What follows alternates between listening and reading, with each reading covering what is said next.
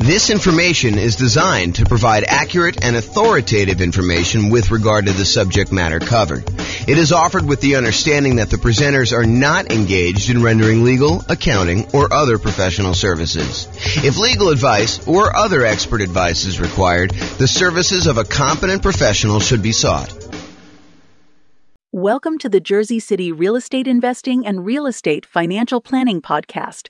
Learn all about investing in real estate in Jersey City, New Jersey, with a combination of real estate financial planning and modeling, with numbers specific to Jersey City, plus syndicated, more generalized recordings of live and pre-recorded real estate investing classes. Not all of them specific to Jersey City. Be sure to stay tuned after the podcast for a message from our sponsors.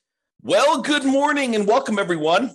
I am your host, James Orr, and this is another very short, I anticipate, episode of the kind of podcast series we've been doing for buying a property in the next 90 days when prices are high, interest rates are high, and rents are up, but not quite enough to counteract the higher prices and higher interest rates. And today's class is on something that we've mentioned quite a bit.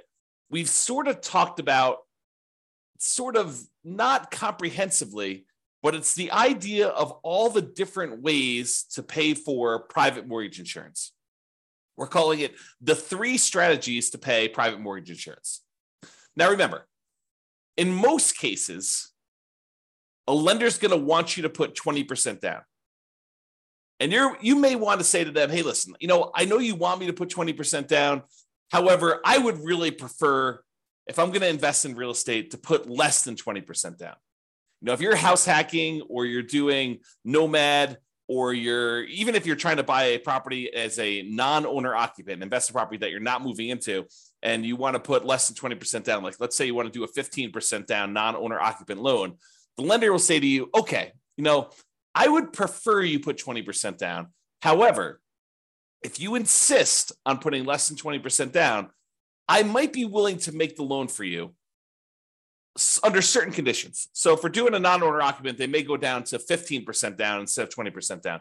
For the nomad or house hacking one, you could buy those with nothing, no percent down, nothing percent down. You could buy it with 0% down, like a USDA loan or a VA loan, as long as you're moving into the property and you qualify for those loan programs. One of them is for rural properties, the USDA loan. The other one is for people that have VA benefits, the VA loan. But you could also buy with 3.5% down, the FHA loan. And that's one of the easier loans to qualify for from a credit score perspective.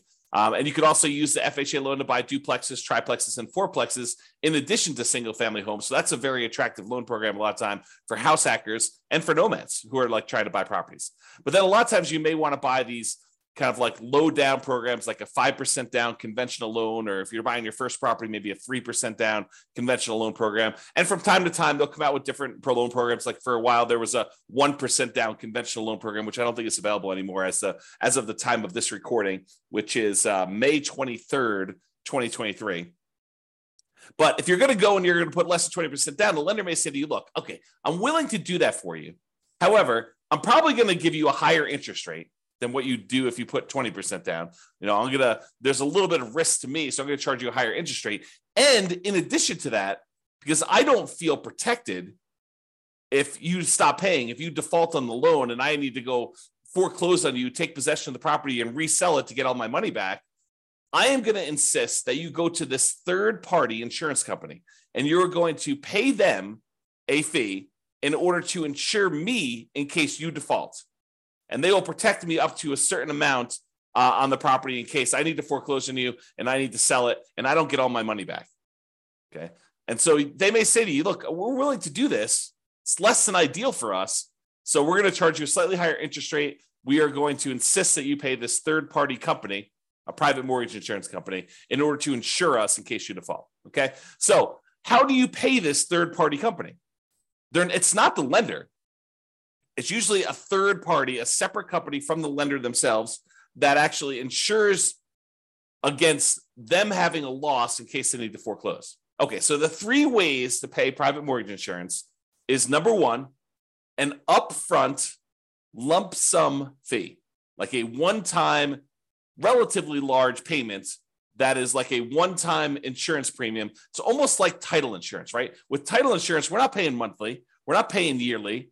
We're only paying one time every time we have a transaction. So every time we buy or sell a property, we're usually buying or selling, providing or buying a title insurance policy, which protects the title of the property in case there's an issue with the record of ownership, which is what title is, or liens or encumbrances on the property, then we have insurance for that. Well, similarly, with PMI, you could choose to make a one-time upfront lump sum payment and get coverage for the PMI payment, PMI service, like the private mortgage insurance, okay? Or number two, we could increase the interest rate from the lender and have the lender give us a credit, which is then used to pay for the private mortgage insurance, right? You understand when you go to get a loan, the lender will say to you, look, if you don't want to pay any fees, the rate is this, whatever it is, 7%, let's say. However, if you want to, you could pay us extra money. You almost think of it as like paying interest in advance, but you could pay us a lump sum of money. You could pay us, $5,000, and we will lower the interest rate from 7% to 6.875. So you could buy down your interest rate. Or the lender says, look, if you don't pay anything, if you don't want to pay any, points in order to change the rate is 7%. But if you want to, if you voluntarily take a higher interest rate, we will actually give you some money. We'll give you a credit that you can use to cover some of your closing costs. And so the lender says, look, if you voluntarily take 7.125, we will pay you $4,000. So it works in both directions. Now, you can't do this and say, okay, I'll take 17%, you give me $120,000. Doesn't work to that extreme. There's limits as to how high you can go in both directions. You can't buy it down to zero, okay? So you can buy this thing down a little bit. You can pay, a little bit of money. You can buy it down, in some cases, half point, a point. You might be able to get a credit for a little bit. There are limitations usually on a loan as to how much you can do there. So you can choose to voluntarily tell the lender, look, I don't want 7%. If you give me 7.25 or 7.375, then you could pay the private mortgage insurance from the credit you're giving me. And so it's sort of like a, in quotes, lender paid private mortgage insurance because the lender is paying it for you and they're baking it into the rate. They're baking it into the mortgage interest rate, right? You're voluntarily taking a higher interest rate in exchange for not having to pay PMI. Another way of thinking about it. Okay. Or the third way is you could pay a monthly private mortgage insurance premium to the private mortgage insurance company via your escrow, and that could cover you for your insurance. Now, and sometimes there are combinations of these. You may have an upfront premium and a monthly premium. For example, with FHA loans, there's an upfront mortgage insurance premium and a monthly mortgage insurance premium. Okay. Now let's look at each one of these to kind of go through a little detail. And we're going to talk about the pros and cons of each because there are some significant advantages to doing one way or another. And depending on what you're trying to accomplish and what your plans are with the property, you may want to do one versus another. Okay. So let's talk about that upfront lump sum PMI fee where you just pay one big chunk all at once, one time when you acquire the property. So you pay that one time upfront lump sum payment for private mortgage insurance instead of paying it monthly. So what are some of the benefits of doing it that way? Well, number one is you don't have to worry about the loan to value of the property and when private mortgage insurance drops off. So with the other payments, the other types of private mortgage insurance options, like the monthly one, in some cases, FHA being an exception, where FHA, depending on how much you put down, doesn't go away ever. But with conventional financing, when you decide to pay a monthly private mortgage insurance payment, after a certain point, when the property value gets to the point where your loan balance is less than 80% of the value of the property, when you get to an 80% loan to value, in other words, then you can request to have that private mortgage insurance removed and you no longer have to pay the monthly fee. Well, if you choose to do the upfront lump sum payment, you don't have to worry about all that. Well, is my property value high enough? Is my loan paid down enough? Am I really at 80% loan to value? You don't have to worry about any of that stuff. And in a lot of cases, when you go to do the monthly one and you think you're getting close to that 80% loan to value, sometimes they'll say, okay, you're relatively close. Why don't you pay for an appraisal? $800, $600, $1,000, depending on when you get it, who's doing it, all that other stuff. But it might cost you, I don't know, somewhere between $500 and $1,000 probably, in order to have an appraisal done to prove to the lender that you are at that 80% loan to value to request to have that monthly PMI removed. Well, if you do the upfront lump sum PMI payment, you don't have to worry about the appraisal. So you can almost subtract off whatever it is, $500 to $1,000 off the cost of the PMI payment, because you'd probably have to pay that in order to have it removed if you're thinking about doing it aggressively. Now, if you just wait until, based on your original purchase price and the loan paying down to 80% loan to value, they probably will not require an appraisal at that point, because it's conservatively likely that you're at 80% loan to value then, and you might not have to pay for an appraisal at all. Okay, but talk to your lender to get the details of your specific loan and your situation and what they're going to require. Okay, so you don't have to worry about that loan to value and when the PMI is going to drop off, because you just paid it all up front, so there's nothing for it to drop off. It basically is in existence already. You paid a one-time upfront lump sum payment, and you don't have to worry about anything monthly. Okay, now when you pay a whatever it is, lump sum upfront payments for your PMI, you don't have that increased monthly expense. You don't have a monthly PMI payment. So your cash flow is improved. You've reduced the expenses that you have on buying the property. And so your cash flow looks better, because cash flow is really all the income on the property minus all the expenses. And if you have a monthly PMI expense, then you no longer have that if you decide to pay an upfront lump sum PMI payment instead of the monthly. So if we know how much we're saving each month by not having to make a monthly PMI payment, and we know approximately how long that will last for, if we estimate, property values are going up around this, and that's a reasonable number to expect into the future, and my loan is paying down this amount in the first year and this amount in the second year, and we can look at in the future and figure out when we would get to that 80% loan to value.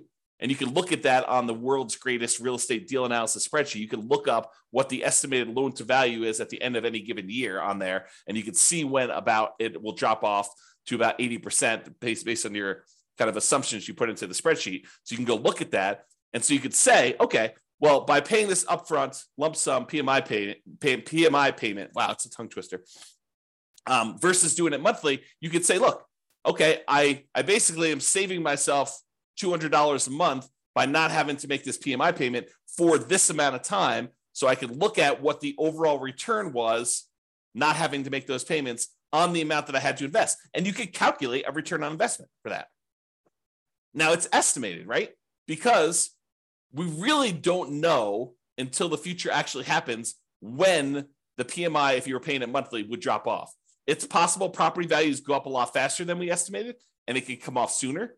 It's possible that property values do not go up, that they go down, and that we have that PMI on there longer than we expected. So we're really doing an estimated calculation as to whether or not we should do this upfront lump sum payment and what the return is going to be on that by how long we might possibly have the monthly one. Okay.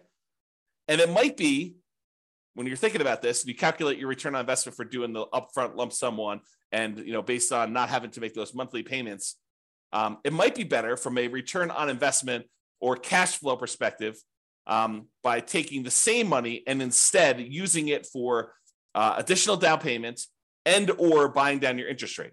So when you look at these calculations, you say, okay, look, I've got an extra $10,000 sitting on the sideline, right? I've got all the down payment I need to do the deal. I've got my negative cash flow set aside. I got my reserves set aside. I'm all ready to go. However, I've got this extra 10K. What should I do with the 10K? Well, one option is I could possibly decide, instead of doing monthly PMI, I could pay the upfront lump sum PMI and not have to worry about a monthly payment. Okay, that's one thing. We could look at what the return would be on taking that money and doing that. We could estimate what the return would be. Or I could say, look, maybe instead of doing paying PMI up front, maybe I could take the $10,000 and add it to my down payment. So instead of putting whatever it is, 5% down, now maybe I'm putting 7% down or 8% down or 10% down, whatever it happens to be. So you could choose to do that. You can look at how that would improve your investment by using the world's greatest real estate deal analysis spreadsheet and playing around with this, saying, okay, what if I put 10K more in my down payment? How would that impact everything? How would that affect my returns? How would that affect my cash flow? Like, I look at all those different things. Or instead of actually taking that $10,000 you have on the sideline and using it for additional down payment, you could choose to go to the lender and say, okay, Mr. and Mrs. Lender, what if I gave you $10,000? How much could I buy my interest rate down for? And they could tell you, well, for $10,000, that's about whatever it happens to be, 3.2 points. And so you could buy it down for, down to this if you decided to do that. And they may say, it's 0.875% percentage points better. So if you had a 7% loan, maybe it's down to 6.125 now. You're like, oh, that's pretty good. That would improve my cash flow by this, and that would be better for me. And you could plug that into the world's greatest real estate deal analysis spreadsheet, and you could calculate which one of those three options is best for you. Paying the upfront lump sum PMI payment, paying additional down payment, or buying down the interest rate and seeing which one of those three options gives you the best overall deal. And it might matter what you plan on doing with the property. And that's sort of the subtext of this, right? If you're planning on holding the property for 30 years and eventually paying off that loan completely, and you don't plan to refinance ever, then maybe buying down your interest rate is one of the better options because that savings lasts for the entire 30-year period. And you can look at that. Or maybe doing the extra down payment makes that sense.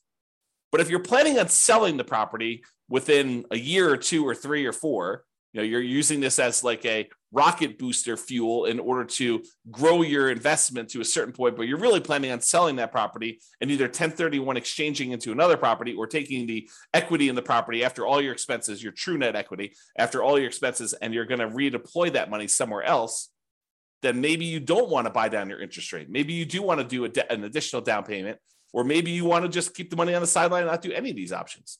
So it's really up to you to decide what your plan is and what is the best use for your money, depending on what you're intending to do with the property. Now, when you do decide to do the upfront lump sum PMI fee, it does not hurt your debt to income, which is one of the benefits. So instead of choosing to have this extra monthly fee on there, the monthly PMI version, which would impact your debt to income, when you go to calculate and qualify for the next loan or even this loan, it is going to impact what your debt to income ratio is for buying the property. When you do the lump sum one, it doesn't. So if you were really close on your DTI numbers, one of the options could be for you to choose to pay the upfront lump sum PMI payment to improve your DTI and get below whatever ratio you need for that particular loan or that particular interest rate. Because sometimes DTI will impact your interest rate in some cases. Okay. Especially if you're high, you get penalized if you go too high. That's what I'm thinking of. All right. So the benefits are you don't have to worry about loan to value. And when it pays off, you get improved cash flow and it does not hurt your debt to income ratio. Now, what are the downsides of doing this upfront lump sum PMI payment? Well, number one is you're paying a big chunk up front. You got to have that money. If you don't have the money, it's not an option. Right. And if the market is appreciating very quickly and you have a very low interest rate, you're gaining equity and lowering your loan to value very rapidly, right? Because the market's going up, so your property value is going up, and the lower your interest rate is, the more you're paying in principal on that loan early on. It's lower interest rates actually pay a little bit more in principal payment with each payment that you're making. So if you got a low interest rate and property values are going up, then the spread is increasing quickly. And so your overall loan to value, the amount of your loan balance compared to the value of your property, is actually improving. And so you might not be paying that monthly PMI for very long at all. So in a fast appreciating, low interest rate environment, which we saw pretty significantly over the last, 5 years or so, you may be choosing to pay this upfront lump sum payment when you would be paying your monthly PMI for a very short period of time. And so much so that if you're seeing these really rapid increases in property prices, like 10% plus, which we saw in some markets, then you might actually run into a different problem, which is a minimum that the PMI must remain in place. Some PMI companies may say you need to leave this policy in place for at least a year if you're paying monthly. Okay, and if that's the case, then you may run into that. If property values went up 10% and you pay down your loan a little bit and you put 8% down your loan to begin with, well, a 10% increase in paying down the loan, a couple of percentage points, you're already at 20% at the end of the year. So realize that could be a potential issue. Okay. All right. So that's upfront lump sum PMI fee. What about the lender paid, where you choose to have the lender, you choose to voluntarily take a higher interest rate and the lender gives you a credit, which they then use to pay for your PMI? Well, you could pay money to reduce your interest rate. You could also use it the other way, where you get a credit for voluntarily taking a higher rate. Okay. Now, the benefits of doing this is this might actually be slightly lower monthly amount than if you actually had the PMI payment. When you get both payments, they may say, look, your total payment, principal, interest, taxes, PMI, everything rolled into one is $2,000 a month if you decide to pay the PMI. However, if you decide to increase your interest rate, maybe your payment is $1,975. So it's $25 a month cheaper, as just an example, if you decide to take the higher interest rate. Sometimes it goes that way. Sometimes it goes the other way, where actually raising the interest rate is a little bit higher. You got to actually price them both out and look at them to see which one is which. But what's different about voluntarily taking the higher interest rate versus having just the PMI payment be higher? Like, let's say, taking the higher interest rate is $25 a month cheaper. Well, the difference is that this new payment, the new higher interest rate payment, lasts for 30 years. However, the PMI payment only lasts for whatever it is, 3, 4, 5, 6, 7, 8 years before you actually get to 80% loan to value. And that PMI would then drop off with conventional financing. So even though it's $25 cheaper, once the PMI drops off after 3, 4, 5 years, once you get 80% loan to value, then actually it may reverse, and that may then become more expensive than if you had it the other way.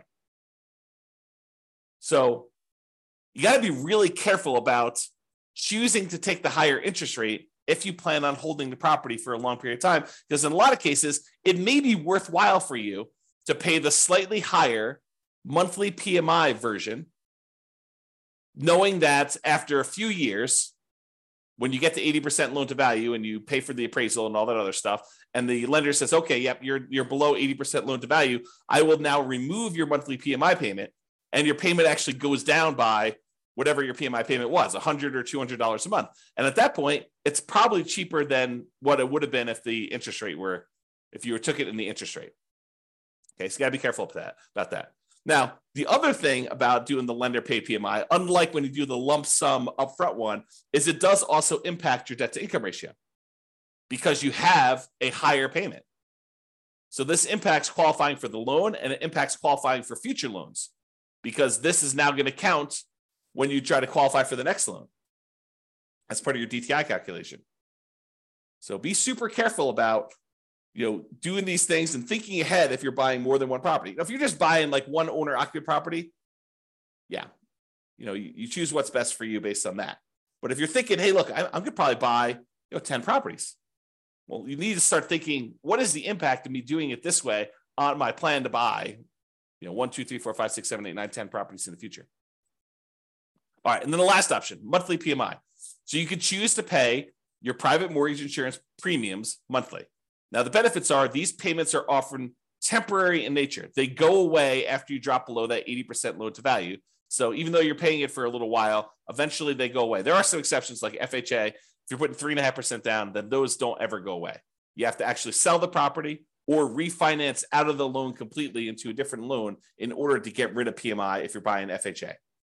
But with conventional loans, it does go away. Oh, something I think I forgot to talk about? So another benefit of paying the higher interest rate one, if you're voluntarily taking the higher interest rate, is there may be some tax benefits to doing this because the interest on loans is tax deductible.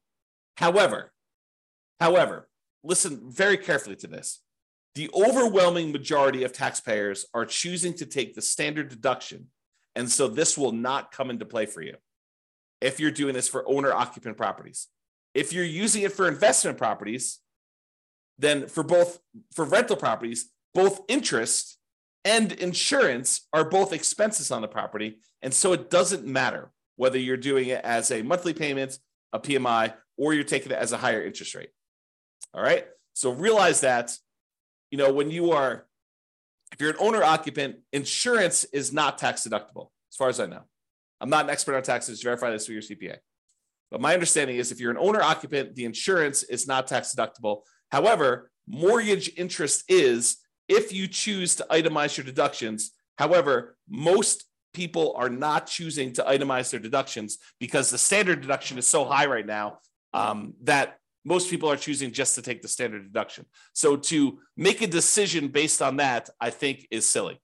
You don't want to, what is the saying? The dog wagging the tail wagging the dog. You don't make decisions for tax savings, right? You make decisions and then you look at the tax kind of implications of that and you see if you could live with those. But it's not like you're optimizing. You're not choosing your investments based just on taxation. All right, so think that through. Okay. All right, so back to the monthly PMI one. So the benefits are these payments are often temporary in nature. They go away after you drop below 80% loan to value. The downsides of doing monthly PMI is these can hurt cash flow. Unlike when you do the lump sum upfront payment, when you do monthly, it actually impacts your cash flow. And it impacts cash flow early on, especially when it is harder than ever to generate cash flow, right? Cash flow tends to improve the longer you hold a property. The longer you own a property, that payment, the principal and interest part of payment is fixed, even though taxes and insurance and other things are going up over time. Rents are also tending to go up over time. And so the longer you tend to own a property, the better the cash flow on the property tends to be. So it's usually hardest earliest on when you first buy a property. And so that's when you have this monthly PMI payment, which is when it's hardest to get cash flow. And that's when it hurts the most. So that's the trick. Another downside is it does also impact that debt to income ratio when you're qualifying for your loan, and especially when you're qualifying for your next loans, at least until it drops off. So when we think about comparing monthly PMI to taking the higher interest rate, at least the monthly PMI option, except for FHA loans, is going to drop off after some point. And then that DTI will be improved and it won't impact you anymore. But if you do the higher interest rate, that lasts for 30 years or until you pay off the loan. So that's harder. All right. So in conclusion, lenders prefer you to put 20% down.